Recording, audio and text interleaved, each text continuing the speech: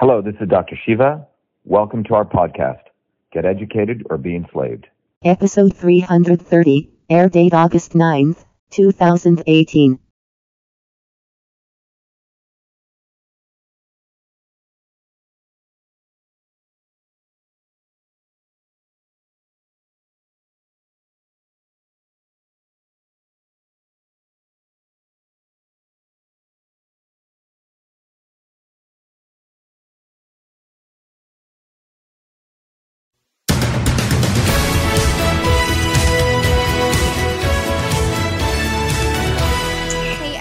Welcome to Right Side Broadcasting Network. I'm your anchor, Alyssa Ash, and I'm actually here with Dr. Shiva Ayyadurai, who is running for Senate in Massachusetts to unseat Elizabeth Warren. Hey, Dr. Shiva, how are you today? I'm doing great. Thanks for having us. Good. Thank you so much for being here. Really appreciate you coming on the show and excited to dig into some issues that you're passionate about. Great. So first I wanted to start out asking, are you running as an independent or a Republican in Massachusetts? Well, first of all, Massachusetts, nearly 60% of people here are independents. The Republican Party is irrelevant in Massachusetts. There's actually only one party in Massachusetts, the Democrat Party, and they have two faces. One's called Democrat, the other's called Republican, but they're just Democrats. So we gave the Republicans a shot. In fact, I never voted in my life before until Trump ran. First guy I voted for because I thought it was a necessary disruption. And Trump, by the way, anyone intelligent will know he's not a Republican or a Democrat. He's an independent. I was invited to the inauguration, then decided to run as a Republican in Massachusetts. And we were getting standing ovations wherever we went. But the Republican Party is in cahoots with Elizabeth Warren, and the Democrats, they want this never Trumper Charlie Baker to keep his seat as governor. And then Elizabeth Warren gets to keep her seat as senator. That's the racket that's going on. In fact, the three other Republicans that they're running, consider this. One of them gave $300,000 to Bill Clinton speaking fees. Another guy, as campaign manager as a Saudi lobbyist, voted for Joe Biden. And the other woman ran the lottery. I'm the only one, I would say, is a quote unquote true Republican, but that's why we're running as independents. There's no party of Lincoln in this state. They're all part of the Massachusetts sewer, which feeds the Washington swamp. Okay. Thank you. Thank you for clarifying that. And would you say, despite, running as an independent, you still hold some conservative values and issues that you support?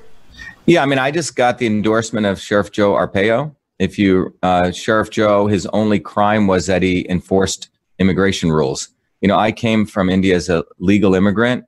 And I think without secure borders, without, legal immigration, you don't have a country anymore. So when we define conservative, let's define it. And for me, it's defined as the following way. It's the essence of what this country is about, right? Which is about rule of law and meritocracy. Many people come from other countries here because their countries are massively corrupt. They have no rule of law. And it's not about how hard you work. It's about were you born into a certain family? Like in India has a caste system. We were considered untouchables or deplorables, right? And there's no sense of law. And so that to me is the definition of quote unquote conservative. And the problem is we have people who are on the Republican side and the Democrat side, definitely the Democrat side, who claim that they're conservatives, but they don't even follow the rules of meritocracy. They don't want a guy from India who's a legal immigrant, went to the public school systems, played baseball, mowed lawns, got 4 degrees from MIT, started 7 companies, thousands of jobs. They don't want a guy like that participating in their rigged system. Yet the quote unquote Republicans claim they stand for meritocracy. So, so I think if conservatism is about working hard, committing to excellence, following laws, that's what I am. Definitely. And wanted to kind of talk about this towards the beginning of our interview. Something really interesting people may not know about you is that you invented email. So can you expand on that a little bit and tell me how that developed? Yeah. So the invention of email, which I did as a 14-year-old kid, I would say is the epitome of the American dream. It's really the spirit of America.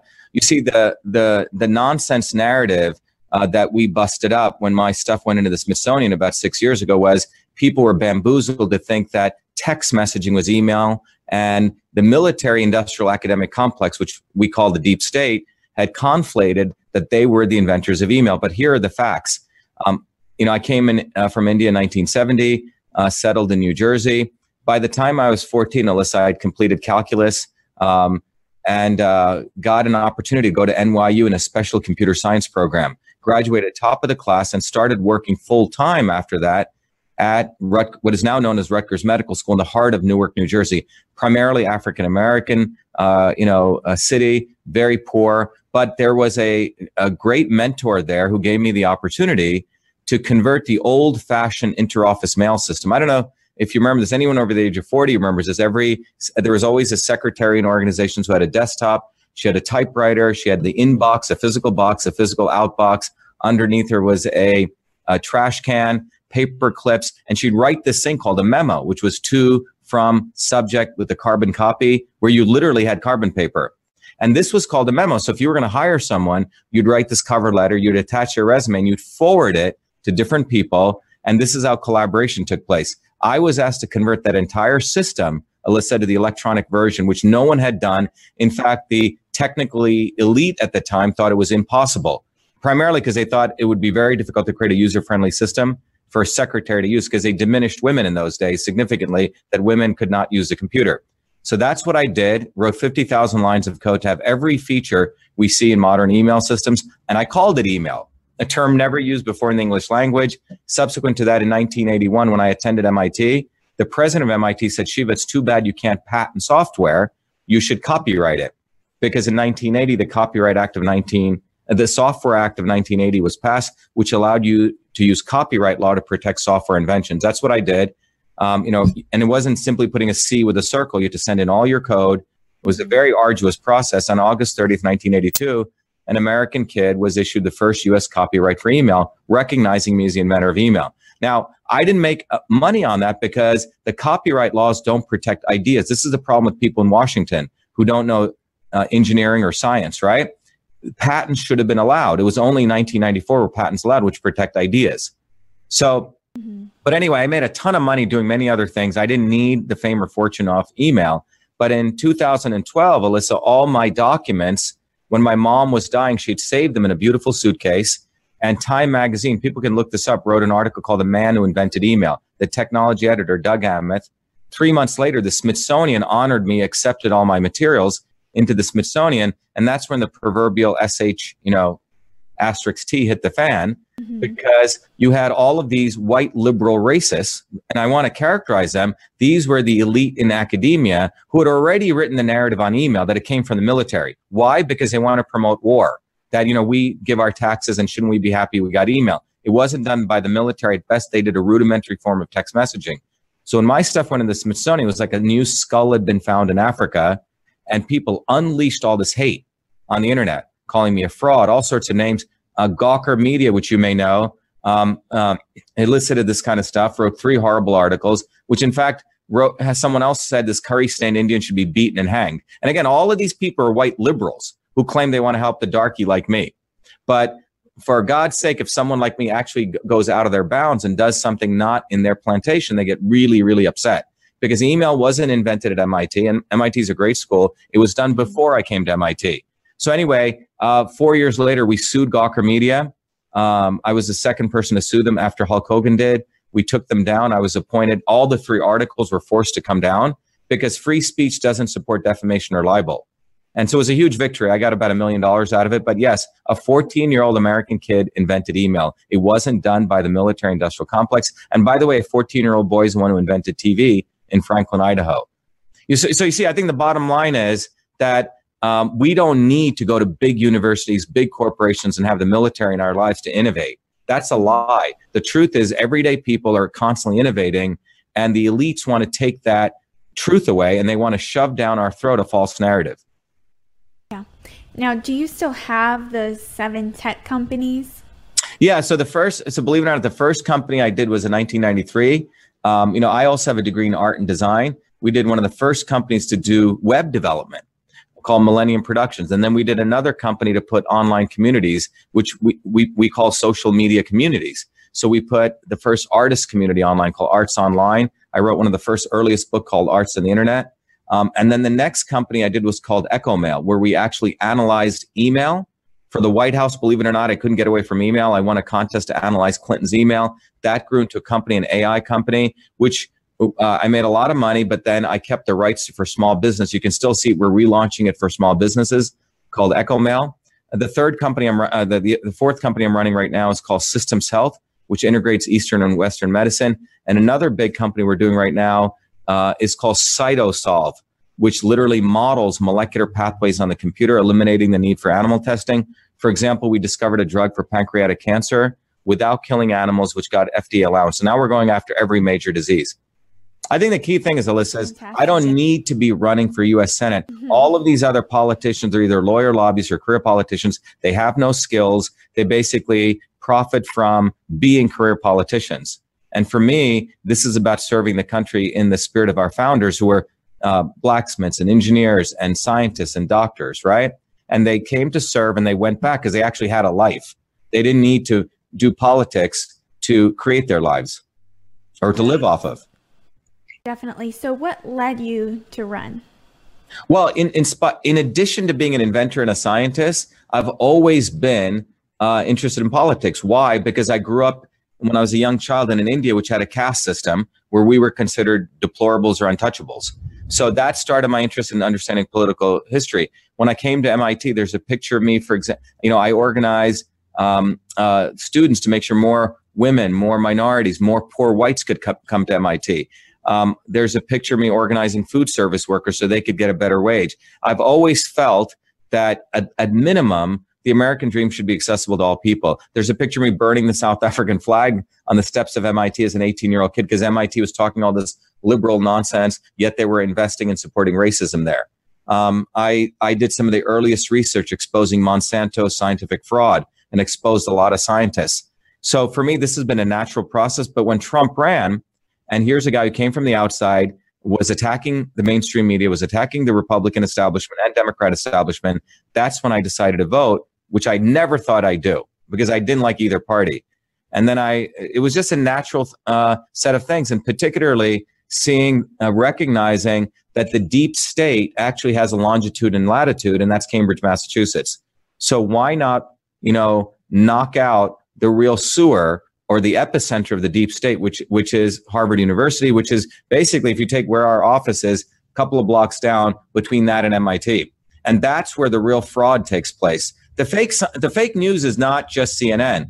CNN is not that smart. They really get all their fake news from academia, the elites, because the elites publish all their stuff in things called journals, and journalists don't do any journalism anymore. They just literally cut and copy. So our view is that the American Revolution took place in Massachusetts, and what better place to have the second American Revolution to support what Trump is doing than right here. And I think I'm the perfect person for it because I'm a full embodiment of the spirit of America, which is sort of the logo of Massachusetts. Inventor, scientist, a worker, a legal immigrant. What better person to represent the state? Definitely. It's so awesome that you have all those qualities. And speaking of the president, do you think it would be beneficial if President Trump got involved in your campaign, possibly endorsed you? Well, the president has already, if you actually look at it, he's been signaling his support for us in various ways. He's caught between a rock and a hard place because he won this election. He's literally in a swamp. Think about it. He had to endorse Romney. Here's a guy who was one of his arch nemesis, right? Who said all sorts of things. So why would Trump endorse someone like Romney? Because I think he has to probably play some games with the RNC. So in Massachusetts, what we know is that I sent 3 DNA test kits to Elizabeth Warren. All of them she refused. I offered her my $10 million building in Cambridge if she would take the test. And by the way, also proved that she was against that GMOs actually have safety standards. She's been a big proponent. She voted yay to protect Monsanto. She didn't take my offer. 2 days after that, Donald Trump Jr. offered her $10,000. And a week after that, President Trump offered $1 million. So, to us, he clearly knows what's going on here. He knows we're the only ones hitting hard. He clearly knows of the Republican swamp here. I mean, he had one of the Republican, quote unquote, Republicans, do a Photoshop picture, Alyssa, shaking hands with him. And this guy's promoting himself as a Trumper. So Massachusetts is known for innovation, right? But modern innovation of the sewer here is to innovate what we call the fake Trumper. And the fake Trumper exists. Now all of the Republicans who, one of them stole data from Trump, one of them photoshopped pictures, the other one was mocking Trump, they're all suddenly become Trumpers. Why? Because 1 million people voted for Trump in Massachusetts, and only 20% of that vote, 200,000, were Republicans. 80% of that was independents. So they want to suck back the independents who are basically anti-establishment, against the deep state, against the military-industrial complex. They want to bring them back into the Republican establishment. So this is the thing that people need to be alerted to, that the Trump movement, the Trump loyalists, were basically voting against the swamp of the establishment. They weren't supporting the Republican Party. So what the Republican Party is doing is now waving the flag of Trump to bring all those independent-minded people back into the Republican fold by using fake Trumpers. Definitely. And, you know, I was kind of going through your website, seeing some issues that you're more passionate about. So I wanted to ask you, why are you passionate about the First Amendment? And can you tell me about the controversial bus that you had? Yeah. So the First Amendment, you know, the pen is mightier than the sword, right? So the Second Amendment is a sword. The First Amendment is the pen. And if you, as a technologist, think about what email is. More people write email. Email is ultimately the modern sword, right? It's the pen.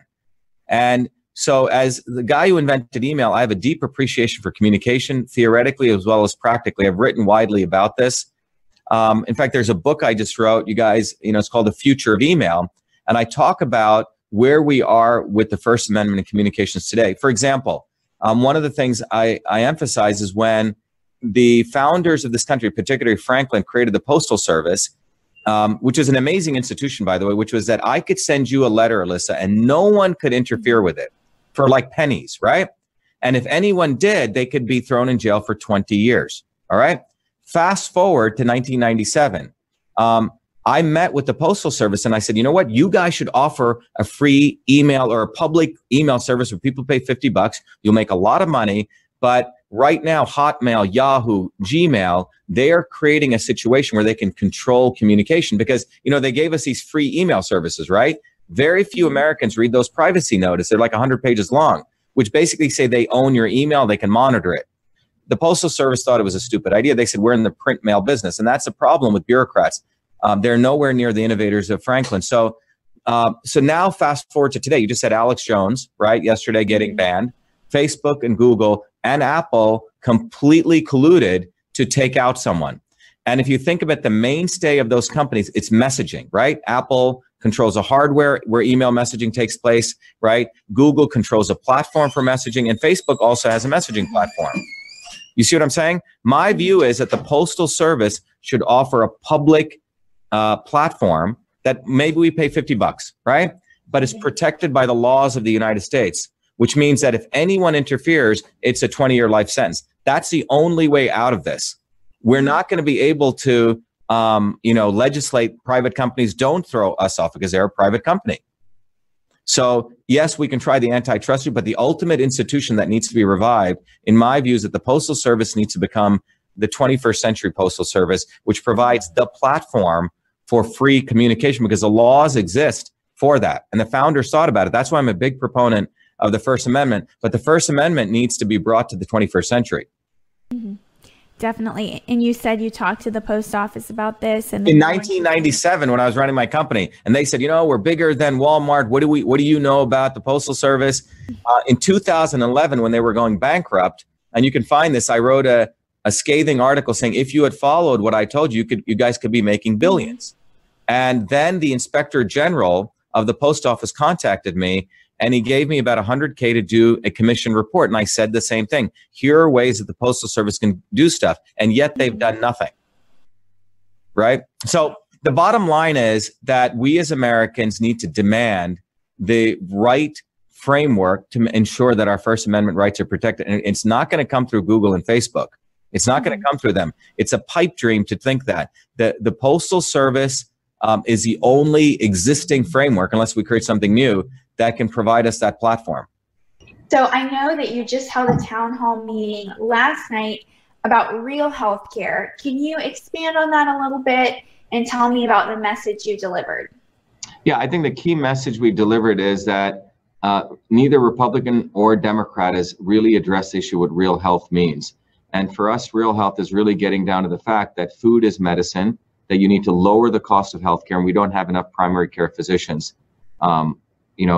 directly helping people. So let me explain that. Monsanto, for example, as a company, has polluted the entire food supply of this country. Elizabeth Warren voted for the Monsanto Protection Act. For those of you who don't know what Monsanto was a company in the 60s with Dow, which created a chemical called Agent Orange, which was used to defoliate jungles as an herbicide in Vietnam. After the war ended, Monsanto retooled that same quote unquote technology to drop pesticides from the air for factory farming. Factory farming is very different than local organic farms. 80% of Americans, rich or poor, black or white, want locally grown, fresh organic produce. Today, only a very few number of people can afford that.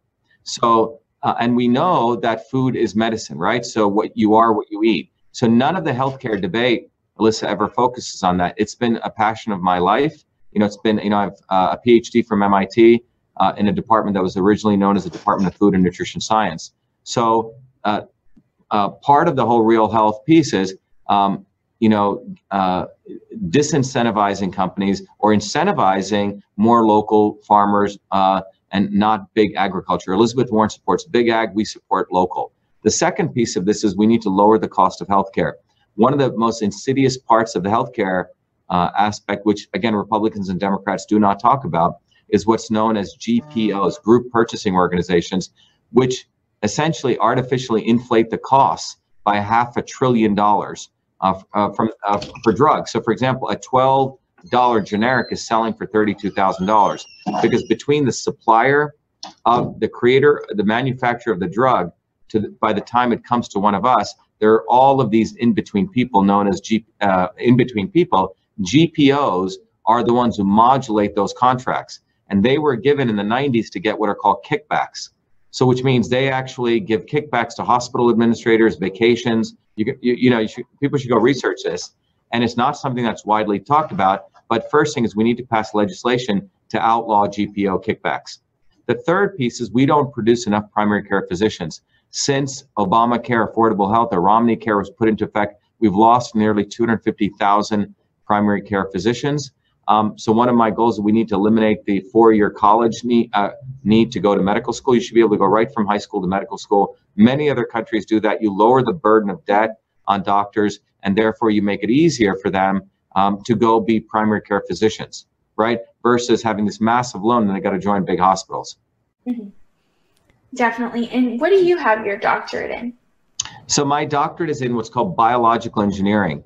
It's a 21st century new department that MIT started. So you have what's called chemical engineering is to chemistry, biological engineering is to biology. As we probe the genome, as we understand molecular mechanisms, how can we use that for health and well-being? That's what biological engineering is. In fact, I spun out a company on that called Cytosolve, CYTOSOLVE. Cytosolve, like email. If email was the electronic version of office communications, Cytosolve is the electronic version of molecular system communications. Literally, we're able to model diseases on the computer, molecular mechanisms, and we're using that to test ingredients and compounds long before we waste our time in test tube testing or killing animals. And we're solving the problem way up front. So Cytosolve, it's worth a couple of $1 billion. It's an exciting company. It's radically going to change the face of medicine. Yes, that's so fantastic. Thank you for sharing. And sure. Did you say that you also have a rally for free speech this coming Friday? Yeah, so several weeks ago on July 22nd, we went to an Elizabeth Warren quote unquote town hall. Her town halls aren't really town halls. They're all rigged, staged events where only certain people are allowed in, only certain questions are done. So she had one in Western Mass, which is known as a liberal haven of a lot of bourgeois white liberals who show up. By the way, all white. And they were there talking about how they're going to help the poor blacks, and right? They never talk about poor whites, because if you do that, then you're a white supremacist. So anyway, they were lining up to go into the auditorium. Across the way, 200 feet away, the police had helped us organize our rally. And I encouraged those people to come over and have a discussion with us on race. You see, the Democrats believe they own racism. And the way they own it is tell people not to use certain words or change the names and articles defining what racism is. And yet they never talk about the real racists, who are the people like Elizabeth Warren who use affirmative action to get into universities like Harvard when she had no right to even get a job there. They're the ones who create race war. One group calling itself the right points at poor blacks, and the other group calling itself the left points at, poor whites, calling them rednecks. You follow what I'm saying? But the issue of race is never addressed. They want race war. So one party gets access to black votes and the other party gets access to poor white votes. And the way to really resolve that, in my view, is real jobs. And President Trump has done a lot in that direction. In Massachusetts, by the way, for every 17 skilled job openings, only one person is skilled, which means we don't produce enough qualified skilled labor. We don't produce enough engineers. We don't produce enough doctors. We don't produce enough plumbers, electricians, actual skilled labor. We produce a lot of people who are getting these degrees which have no value, and then they're burdened with student loans. So if we want to solve racism, let's put a couple of vo-tech schools in every inner city. That's what we should do, where people learn actual skills. And by the way, the average net worth of a black person in Boston, miles away from Elizabeth Warren's mansion, is $8. And no one speaks about the plight of poor whites, whose infant mortality rate is explosively growing, who have the highest opioid addiction rates, 3 times the national average in Massachusetts. So if we want to really bring America together, we have to point out who the real racists are, and they're the people who wear their robes out of Harvard University, and Elizabeth Warren's one of them. So we have a huge rally planned, which is called Racist Elizabeth Warren, because she sent one of her henchmen, when I was calling them out, to punch me in the face with my megaphone. The guy was fortunately arrested. We're going to go after him. But this is our poster. It says, Racist Elizabeth Warren attacks free speech. And we're asking everyone, let's call out the real racists. I think for far too long, a lot of people have been called racist when they're not the racist. The real racist is Elizabeth Warren. Definitely. And I was going to ask you about that. I saw it on your Twitter and I watched the video. It was just a crazy scene. Can you break it down for me, what happened when her supporter actually attacked you? Yeah, in fact, there's a video out there, but we also put clips of the video on our poster so people who don't have access to video. But basically, as people are lining up to go in, there's a long form where I said, hey, look, you guys are part of the baby boomer generation. Some of you protested in the 60s. Why don't you come over here and have a conversation about race instead of going to a nice air-conditioned room, listening to Elizabeth Warren, who knows nothing about race. None of them. What's fascinating is none of them took our cards or flyers. We never get that non-take rate, So anyway, so since they didn't do that, I started giving my opinion on racism. I said, look, Elizabeth Warren is the racist. She used affirmative action to get into Harvard, right? To get her job there. She's a racist. She pits blacks against whites. The $8, we had one poster which said $8 is the net worth of an average black person.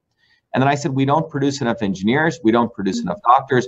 What we do produce is scumbag lawyer lobbyists like Elizabeth Warren. And by the way, for me, the term scumbag is a technical term. It's actually a term from waste engineering. If you look at a septic tank, it's a scum that floats on the top and you put it in a bag. So I don't consider it a negative term. It's a very technical term, but that's what these people are. So this guy, you can see in the video, he's across the street. And it's fascinating, he's got a T-shirt that says liberal on it, Alyssa. The back of it says Democrat. He starts twisting his umbrella, walks over to me and starts calling me a racist. And then he says, you're not black. As though, if I were a black person, then he would not have attacked me. Maybe he didn't like it, but the fact that an Indian guy was being too honest, because maybe he thinks Indian people should just sit in their lotus position, do a yoga pose, right, and tilt their head, that we're not supposed to call people like him out. So he takes his fist and he punches it into the microphone. I chipped 2 teeth, and you can hear the knock. First, I thought it was a simple thing. I had to, I'm in treatment for whiplash, and also, I may have to get a root canal. But the fascinating thing is, if you look at the picture, it says liberal, and he's a white guy with liberal punching a dark-skinned Indian guy, right? Now, if that was a Trump t-shirt, it would be on the front page of the New York Times. Hollywood people would be flying into Trump Towers, right, to protest. There'd be candlelight vigils. But the point is, a dark-skinned American cannot call out a white liberal. And we're not going to stop. That's why we're hosting this rally, because we need to have a discussion of race in this country. It's the most two important thing in the Gallup polls. First is governance, second is race. But the Republicans and Democrats have both owned it, and they both split this country up. Let's talk about race. Let's talk about the real racists. And the real racists are the people out of Harvard University.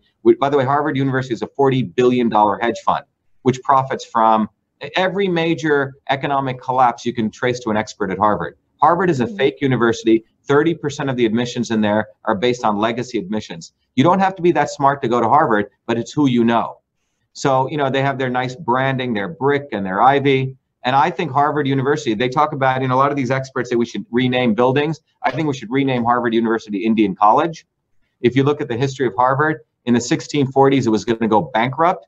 They went to some Christian missionaries and had them give them money to bail them out. And under the pretense they were going to build a Indian college. Well, they only graduated 4 Indians, Native Americans, and the rest of the money went into the Harvard University printing press. That's where they put it. So Harvard has a history of just lying and stealing from minorities. So let them pay reparations. They so want to pay reparations, let them do it. So that's what we're going to talk about. We're going to talk about real racists, which is Elizabeth Warren and the Republicrats of Massachusetts, all of them who come out of Harvard University. Mm-hmm. And if you're able to secure this seat in the Senate, what are some immediate changes you would try to make? Yeah, so the first thing is, we need to discuss term limits and voter IDs, because the reason the swamp exists is they don't have term limits. This is supposed to be a service. Frankly, you shouldn't even take money for this job because it's an honor, right? It's a charitable service you're doing. Why do you need $180,000? You join the club, you get benefits. These people make a lot of money. How did Dianne Feinstein make $80 million? These people contribute nothing. So first of all, we need term limits. Second is we need voter IDs. It's a formula for scamming everyone against democracy. Second thing is we need to go after these group purchasing organizations and end GPO kickbacks. Elizabeth Warren doesn't want to end it. And we need to shut down companies like Monsanto and incentivize local farms. The average age of a farmer in the United States is 65 years old. And farming and organic food is one of the most profitable businesses. You want to make money, go start a local organic farm. We don't have enough supply. Food is a $4.7 trillion business. When it comes to the jobs aspect, I want to give small businesses significant tax credits if they mentor and they do apprenticeships. We need to really take young people and mentor them. I learned how to program as a 14-year-old kid. It didn't come out of high school. It didn't come out of MIT. It was before I came there. It was because I had a good mentor and I was given an opportunity to excel and do a job. People learn by working. You don't learn by sitting in a lecture hall. And that's what the elites have convinced us. They sit on this podium and they lecture down to us. That's not where you learn. You learn by doing. So I want to really give small businesses tax credits, and we should tax fairly. We should tax Harvard University, which is, as I mentioned, is a $40 billion hedge fund. They make billions in profit, and yet they hide under their shield as a nonprofit. They don't pay a penny. If we tax them at the standard capital gains rate of 25%, that will be close to $2 billion, which we can use to fund VOTEC schools. So I say tax the hell out of these universities, which are shielded while they're basically running casinos. They trade on Wall Street, they make money, they pay their hedge fund managers. Harvard paid their hedge fund manager nearly $58 million, 6 of them. It's not a university, it's a hedge fund. Yeah. And is there anything else you want to add? Yeah, I do. Supporters, and when can they get out and vote? Yeah, the most important thing we want to add is we are, by the way, the first ones on the ballot. And we got on the ballot in Massachusetts. You need to collect 10,000 signatures. We collected nearly 25,000, all done by volunteers, Alyssa, not one paid signature. All the other candidates pay people, or they have a party infrastructure of people that they do favors for, right? Through their Republican town committees. That's how all of them collect their signatures. This is truly a groundswell movement. So the way anyone can help is, see this thing right here? It's a magnetic sign, which says only the real Indian can defeat the fake Indian. You can go up online, all made in America for $15. You go online and you buy 2 of these and you put them on the side of your car. And we're recognizing people aren't political hacks. They don't have time sometimes to volunteer. but put these on your car and make your car a political weapon. So as you're driving around, you'll reach about 500,000 people. So that's one clear thing we need people to do. Go onto our site and volunteer. We're going to win. They're going to raise 50, 40, $30 million. There's no reason for that kind of money. What it is, it's a racket. They raise money and then they give it to their buddies in the media. They give it to their political consultants, and none of it really goes to any working people. It's all an insider game. You don't need this kind of money to win. You only need it if you don't have a message, if you have to pummel people with TV advertising. But we are the only ones who've made this race interesting. So people should go to shivaforsenate.com, sign up to volunteer. If you want to give us money, great. But more importantly, action. Don't be in the audience. Start participating. Get these road warrior signs. Be a road warrior. That's what we need. I could ask you for a lot of money, but I'm not going to do that. If people can give us money, great. But we need action. We need people to participate. That's worth more than money. Definitely. And it's Shiva4Senate.com. Shiva4Senate.com. And above all, everyone should remember this important truth. Only a real Indian can defeat the fake Indian. That's good. Yes, I love that. Thank you so much, Dr. Ayyadurai. It's been so great learning from you, just hearing, what you're really passionate about. And good luck. Thank you. Thanks, Alyssa. Be well. Yeah. Thank you. Have a great one. Have a great one. You too.